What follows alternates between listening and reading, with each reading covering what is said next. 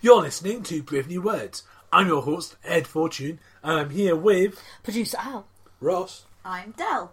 Si has wandered off into the book maze to find Russell. We haven't seen him since last week. Yeah, I don't think it's going to go well. Well, we haven't seen Si since last week. I hadn't seen Si for a while. And then he came back, which was lovely. And now he's gone to find Russ, who's still somewhere in the book maze. I've got a distinct feeling he's probably going to come out of it soon and find himself somewhere round about EasterCon, which, oddly enough, is Easter. So we might not see him for a while. But anyway, you're listening to Brave New Words. On today's show, we're going to talk about a book that slots together perfectly. It's called Tetris, and it's bound by Box Brown. But if it fits together perfectly, it'll disappear. It will. It's one of the problems with the books. When they were stacking them and sending them around, people were stacking them on the shelves, and then they got them aligned, and then they vanished off the shelves. But they got 4 points. Yes, which is good. Should we have a jingle? Yes.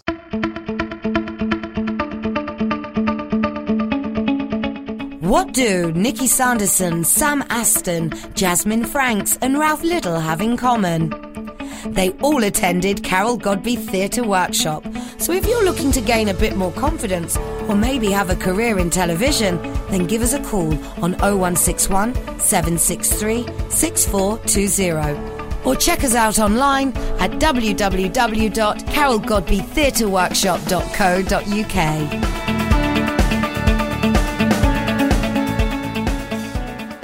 Wasn't that lovely? Lovely. Yes. Marvellous. If you want to have your jingle on the show, please get in touch and we'll sort that out for you. We are in association with Starbest Magazine, which is probably where you found us. We are also in association with the Wonky Spanner. You can find us on iTunes, you can find us on Stitcher, you can find us on Twitter at Radio Bookworm, you can find us on Tumblr as Brave New Words, you can find us on Facebook under our Super Secret Book Club, which you should join and then you should share with all of your friends because it's very special and brave.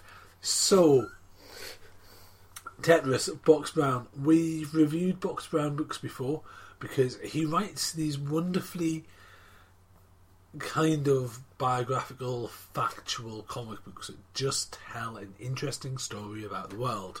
So in the past he's done one about Andre the Giant, for example, and about his life. And these are simplified versions of the history. But the history of Tetris, does someone want to explain Tetris for a start? Just in case you don't know what it is. I don't know where you'd start. Well, I remember it being a Game Boy game back in probably the late 80s, early 90s, which the simple idea is you've got little blocks, what we call Tetris blocks, which are all shapes of 4 little squares in a row. They will fall from the top of the screen. You direct them to where you want by rotating them or moving them left and right until they land at the bottom of the screen. And if you make a complete row of little blocks across the screen, that entire row disappears. And if you don't succeed in doing that, eventually all of your blocks will pile up towards the top of the screen. And if they reach the top of the screen, you then lose the game. So, Box Brown does not start with what Tetris is. That's fair. He starts with the history of games. Right, that's a big subject. So he starts with, 2 Russian scientists, computer scientists, arguing about puzzles and games and modelling because they're computer scientists and their job is to create educational things. And this chap, who is Alexei Pajitnov, whose name I probably got wrong, is chatting away. And he will become the creator of Tetris. And he's talking about modelling a game called Pentamino, which is that block puzzle where you try and tessellate things properly. And he's chatting away, and they're talking about design, and then Box Brown drifts into a history of gaming and talks about primitive man and art and artists and drawings and how games are there to help train and improve the mind and what they're for. And he talks about knucklebones, and he talks about race games, moving role games, and this sort of thing. And there's a very kind of brief history of gaming. and then moves on slowly but surely, gets to, touches on things like role-playing, and then from there we move on to Japan, 1889, and the history of Nintendo. What? And talks about, because Nintendo of course started off as a playing card company, Right. and then just goes into the history of, very briefly, just where they came from. And then he talks about the early Nintendo inventions, such as the Love Tester, and a device for getting things off shelves, which is called the Ultra Hand. Is the Love Tester the thing where you hold it in each hand? It's like a carnival thing? Yes. Okay. According to this, the early light games, the arcade games where you shot light at a screen, Yeah. that was a Nintendo invention as well. That's how they did Duck Hunt, honestly. And that's, well, before Duck Hunt, Right. the actual arcade, they bought up old bowling alleys apparently and created these shooting galleries using this light technology. Okay. So that's where he starts. So he doesn't even. And then we touch upon the history of the Atari, and it basically starts off with the history of. So he sets up. This is mankind. We like playing games. This is Russia. These are Russian scientists. This is Japan. They've created these games. This is the history of Nintendo. And then he gets into Alexi's story, and Alexi's trying to create a thing to stimulate minds. And he's doing his job, and then, as a kind of a side project, he invents Tetris. As you do. And because Yeah, I can see that. Yeah. and because he's in Russia, obviously he doesn't sell this. He just gives it to other computer scientists on a disc. Up to the point where the place where he's working is like, we can't keep playing this game. Stop. Banned. Stop. So at this point, it's the infancy of home computers are there, but they're not as much of a thing as they are. It's all kind of happening, if you see what I mean. And this game is a shareware game that's going on. And again, Box Brown talks about what it does to the mind, stimulation of the mind. And then he touches on Tetris starts out initially as shareware. So people with computers, home computers, are just passing it to each other. And it finds its way to Bulgaria. And Hungary. Sorry, the Hungarian Institute of Technology. Bulgaria. It finds its way to Hungary. And the Hungarian Institute of Technology, where they're exhibiting the software they've developed. And this UK-based chap is looking for games that he can sell from foreign markets, and there's this company that is showing off their computer, and they've got Tetris on it, and he plays Tetris. He's like, I want this game, and they're like, we don't own the rights to that game. Do you want to buy the computer? And he's like, no. So basically, he's playing this game. He's horribly addicted. He finds it amazing, but no one has the rights to this game. He can't find the rights to this game, and obviously he needs to secure the rights to this game. And it's shareware. People are passing it across academies and all the rest of it.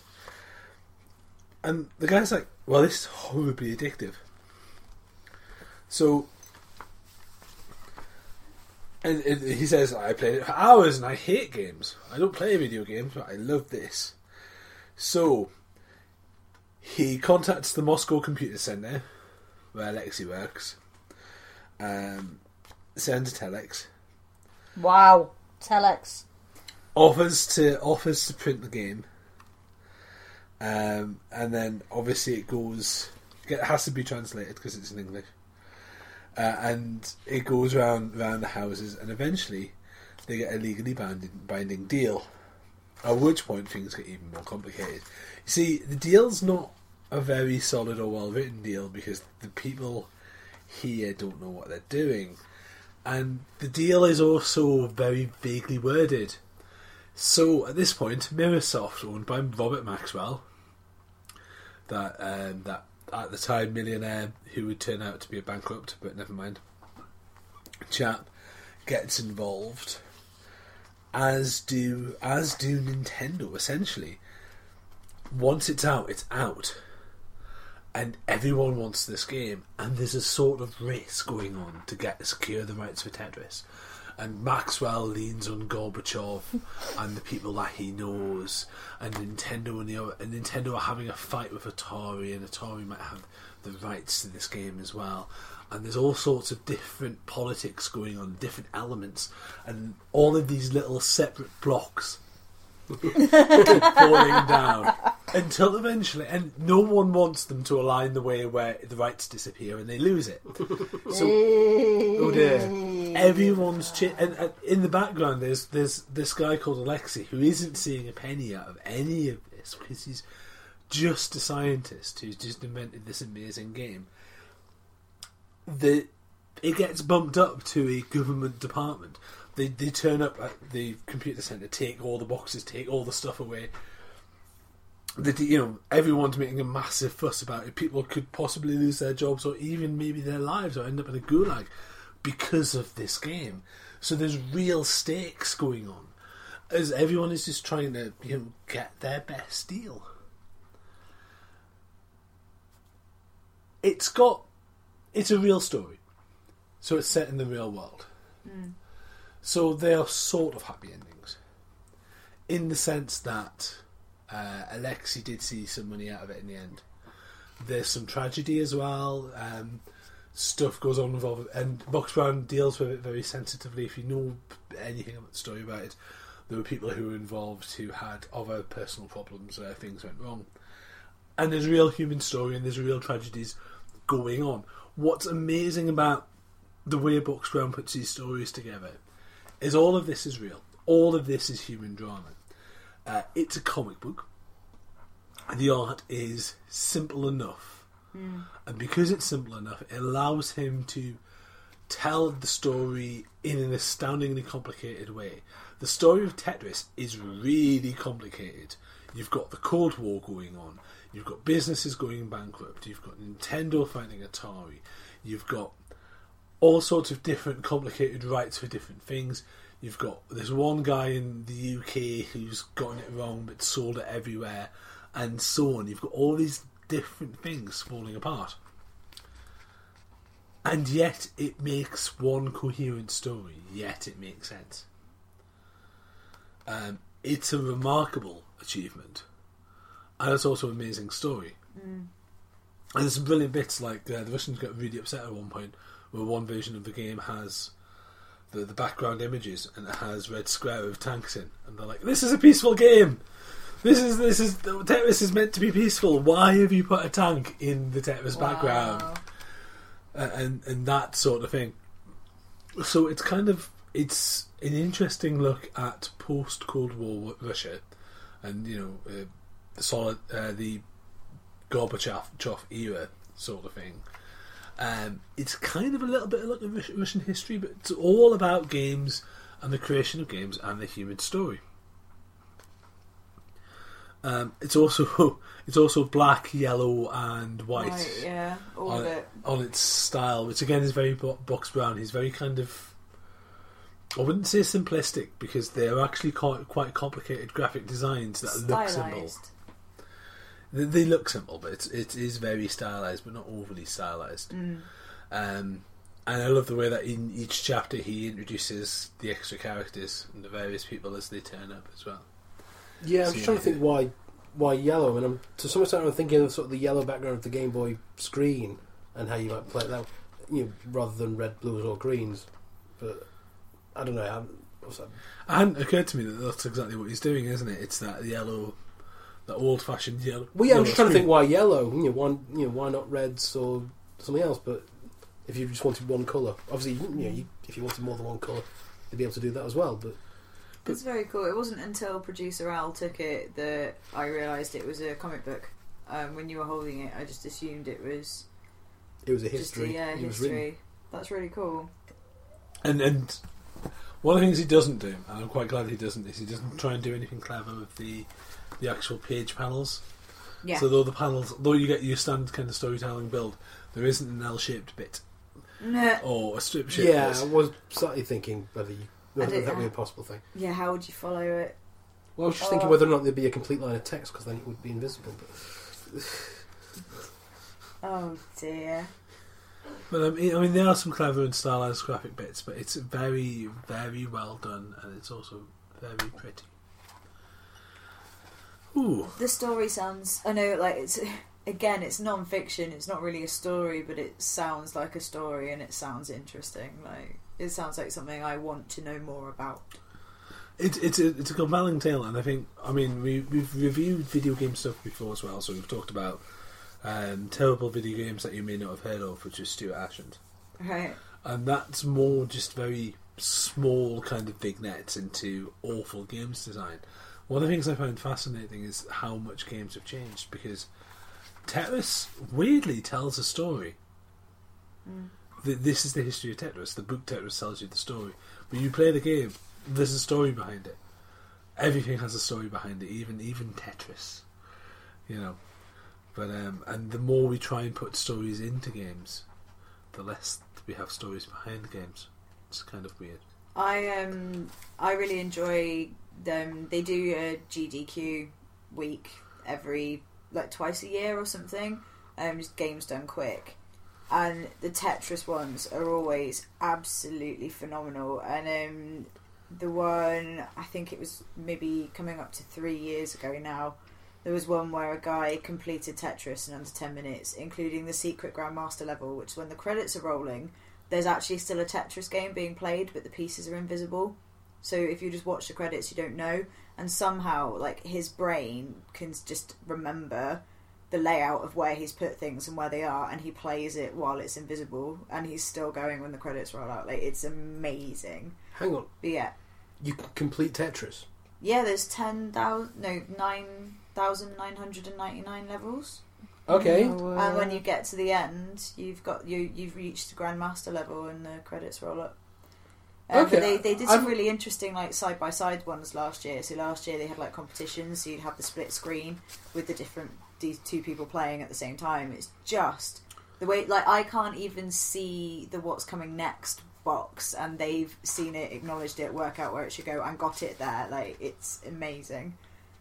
I thought it was just one of those, like an infinite runner games where it just kept on going until eventually that's why you it gets get to the top of the screen. It gets faster, doesn't it?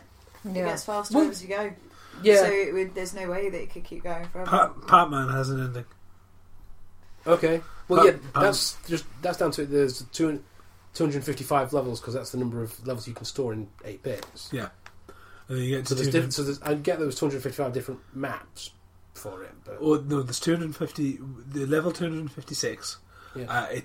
The game breaks, and you can't get to one side of the screen, but you can keep playing for a while until it becomes irretrievably broken.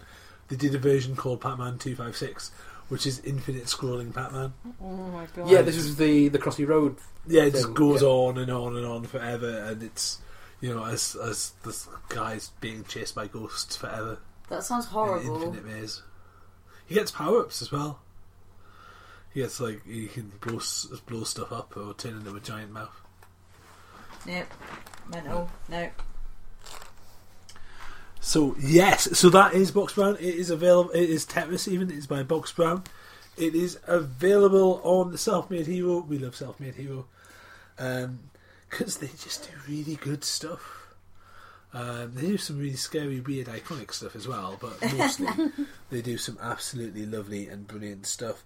Yes, his other books include Andre the Giant, Life and Legend, which is again one of my favourite books. And if you love wrestling, it's fantastic, just the way it's written and the way it's done. Oh, amazing. The iconic drawing, Box Brown drawing for me, it's something I would have on my wall, is the one of Andre going to school, young Andre going to school, lying on a flatbed truck because he won't fit in the school bus. Oh.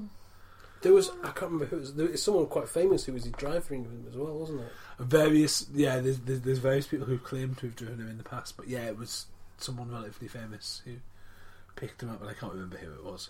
Yeah, it's this. Yeah, because he gets a lot of, obviously, you know, because he's big in wrestling. That's not a pun. Yeah. But obviously, I consider him close to me on account of The Princess Bride. So, you know, they're back. So that will tell, you know, stories of the character, you know, the people who've been in it as well.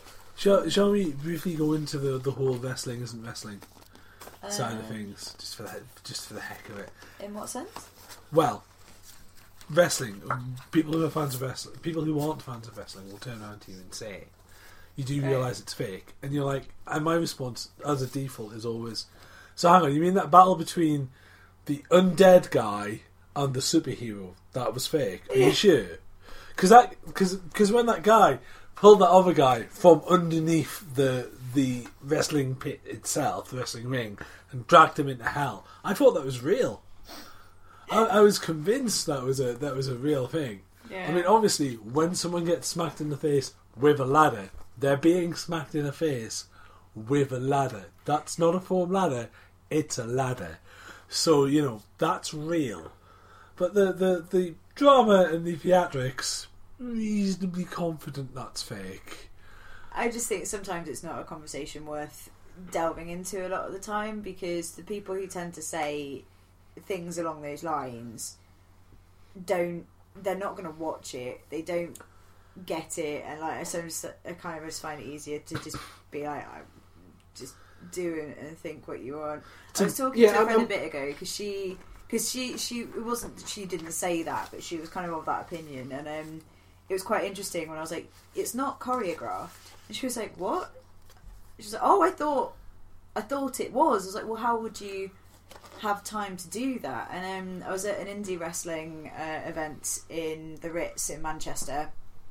It might have been the last HXC one at the Ritz, and Jimmy Havoc got thrown into one of the walls in the Ritz and put a hole into it, and we were at the bar, and the barmaid went, whoa, I thought this was wrestling, like that's not real, is it? And we were like, well, the hole in your wall is, so yeah, enjoy, run away. Incredibly violent, interpretive, improvisational dance. Yeah, pretty much. We've got stuff from the Folio Society. They've sent us cards. Pretty stuff. Pretty. Oh. It is very pretty. That was well segued. I liked that. Yeah, I think it worked. So we've got Ulysses by James Joyce. They're doing a pretty version of Ulysses. That includes 3 new essays, apparently. Cool. They also currently do a version of Finnegan's Wake for if you really want to be incomprehensible. Ulysses is at least readable. I mean, come on, you can read Ulysses and get some value out of it, but Finnegan's Wake. Can you tell I'm not a fan? I'm not terribly a fan of Joyce, I have to say. I think Joyce is one of those ones that you have to take your time with and kind of have to enjoy and dip into. And it's okay. I mean, it doesn't feel real. Doesn't James Joyce is not real. James Joyce is not James Joyce. Ulysses is not Ulysses. The hole in your wall, yes, but the book, no, that's fake. Well, if they throw this version of Ulysses at you, you will get a hole in the wall. Yeah, absolutely. Oh my god, it's gorgeous though. See, beautifully illustrated. We've retroactively segued. It was fine. Folio Society doing something pretty. Never. I've never heard of the Zimmerman Telegram. Neither have I, but it sounds amazing. Published to mark the centenary, that would make sense. It's a telegram. The Zimmerman Telegram. No, the centenary of the telegram. No, it's a specific thing that brought the US into the First World War. Right. Like you're aware that in the Second World War, Pacific Harbour forced the Americans into World War II. This is what forced them into World War One. The Zimmerman Telegram. Yes. Gosh. The story of espionage and counterintelligence introduced by historian Margaret Macmillan. Are you just looking at Ulysses going, well, that's pretty? I'm looking at it and going, that looks big and chunky. But... The Gastronomical Me. Is it a book that you can also eat? That's the question. See, I just think that sounds a little bit... and it's yellow, so I'm expecting Minions. What? Because the gastronomical me, it just says despicable me in my head. Clever. Thanks. Oh yeah, no, fair enough. I get it now. I just thought you meant anything yellow as a minion.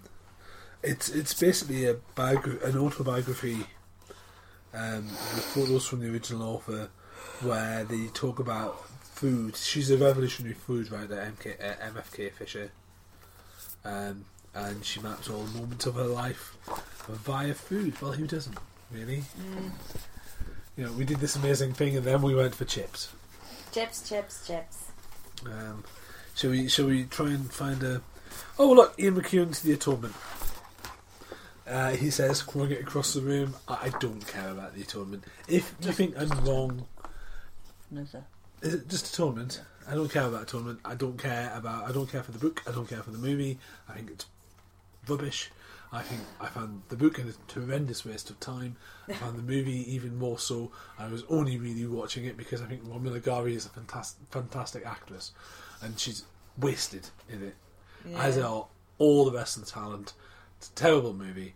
It's a terrible book. I don't understand why people love it. If you want to explain to me what, I don't know if anyone else in the team can explain it to me. No, I haven't seen it. I've not read it, and I didn't see it because just all of the promo for it, I just wasn't interested in the story. And I think James McAvoy is amazing, but it wasn't enough. It's one of those. It's a story about basically someone frames someone else for something awful, and then regrets it and whinges about it, and it's just rubbish. It's just, it's meant to be a really sad kind of story about someone's personal journey, but I hate all the characters. I hate all the characters in the book, and it probably makes me a soulless monster on some level. But I would love other opinions, and you can find us on Twitter at Radio Bookworm. That was a bit of a rant. It's alright. I was just wondering if you had any stronger opinions about something. Yes, but I can't say them on the radio because we can't get broadcast on fabradiointernational.com. The Bull from the Sea, Mary Renault.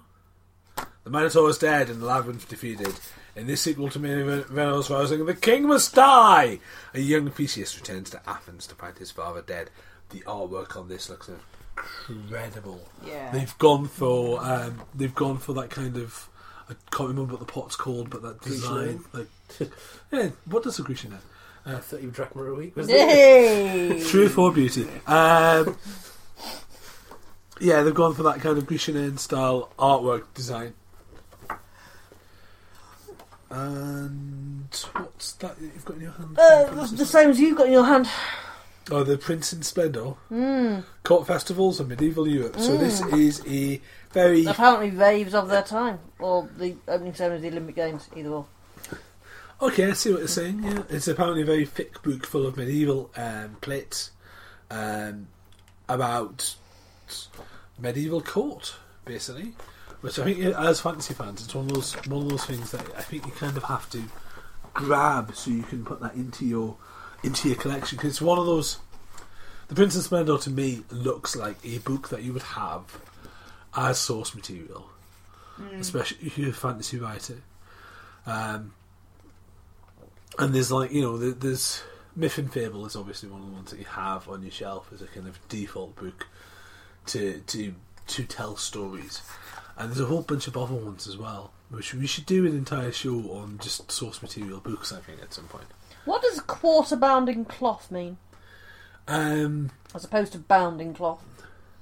Good question. Maybe it means only a quarter of it is bound in cloth. And the rest Is of it- it's bound in paper? No, is it not cut and then quartered and then bound in cloth? It's So well, each- where you've got a quarter of the book bound, and then you bind it in quarters. Yeah, it's the essentially you've divided the book into you've folded the page over, cut the top, and then you've got an automatic fold, and then it's bound in the cloth. Okay. Good. So you've got those separate. So that's and then it's stitched in. So that's that separate pages. So the binding process is literally a single sheet that's been turned.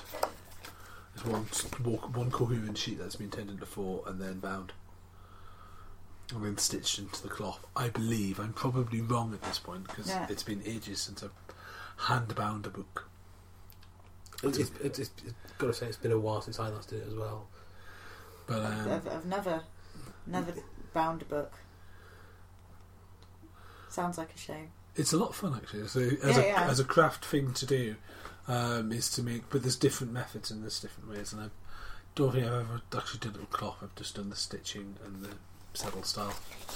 He said, groping for information that is long gone and departed from his brain. I'm sure someone will very kindly explain to me the binding process.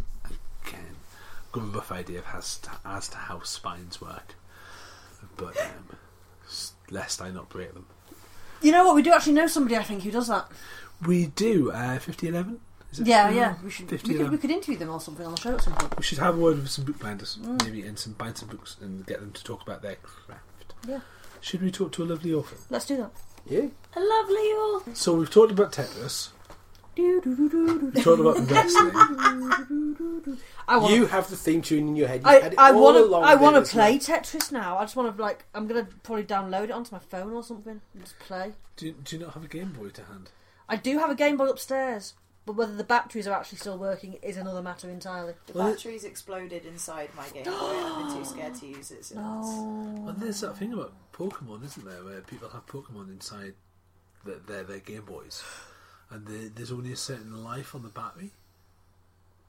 So there's all these Pokemon somehow in these little cartridges, and eventually the battery's going to run out, and the Pokemon will just cease to be. My Game Boy is so old that it's one of the original big ones, black and white. Yeah. With the yellow background, which is what we were talking about with the yellow print on here. I'm not even sure it was yellow. You know, I think it was like the greenish. Yeah, my cousin's one was like more of like a greenish background. Yeah. He had the really both my cousins that were like the same age as me. They both had big chunky Game Boys, and they had the little like zoom screen that you used to clip on the top, so it magnified it with a light. Yes, I And remember then those. my brother and one of those cousins had Game Gears as well, and my cousin with his Game Gear had the cartridge that you put in the top, and it makes it into a telly. And we watched my cousin Vinny on his Game Gear. You used to be able to get printers for them as well, didn't you? Where you could Just- get like a primitive camera that would take a photo of you, and then a thermal printer that would print. It was Wow. amazing. If you think like the limitations of technology, and yet we could do magic things like that, is incredible. Nintendo did an awful lot with not. I remember playing with one. I remember playing with was it Lynx, the colour one that was Atari's competitor. I have to Yeah. say, I have Games no went idea why I owned a Game Boy. Because I don't remember ever asking for one, but it would have been gifted to me, probably at a birthday. Wow. Yeah. Or it might have got handed down. No, it was new. But I I've got think, the box. people potentially, it like said birthdays and Christmas. Get them a Game Boy. I am tempted, because I have nieces and nephews. I am tempted at some point to take them to the dark side of Nintendo. And just go, here is a Game Boy. There's a YouTube channel called it's basically ... react. So they have like elders react, teens react, kids react, and they did a kids react with a Game Boy, and or it might have been teens react, and loads. One of them was just like, "Oh, this is what I've got on the back of my phone," and they had no idea. And then there was a bit where it wasn't working, and they were like, "Why isn't it working?" And the guy went, "Oh, take the cartridge out and blow it and put it back in." And they were like, "What are you talking about?" And he was like, "I promise you, take the cartridge out, blow it, put it back in." And it worked. And they were like, "I don't understand." And then when they died, and they were like, "I'm at the beginning. Like, is it broken?" It's like, "No, when you died, you died. There's no saving this." And just the rage. It was brilliant. So I've seen good. something similar with this with the NES. Yes. Similar And thing. One of the people participating in it is Maisie Williams. Yeah. Yes. Yeah, she does theirs. And there's just confusion. There's also a lovely XKCD comic where someone points out that the people who grew up thinking, right, if we just take it out, blow in it and put it back in again, the people who are old enough to remember doing that have now been surgeons and things for quite a while now. Because can we, okay, yeah, the heart's not beating. Wait, if we take it out, blow down the ventricles and put it back in again, does it work? It's a lovely image. But apparently, isn't there reasoning? There's genuine reasoning why if you blew into the cartridge, it would work again. You're basically shaking it. The process of, if memory serves, you're basically giving it a shake, and there's something about the way it's set up. Yeah. Like it expands with heat, and then it needs to just go down. I don't know. There's probably actual science. If you're an actual scientist, please get in touch and tell us why we're wrong. Shall we leave? Yes. Yeah. Bye. Bye.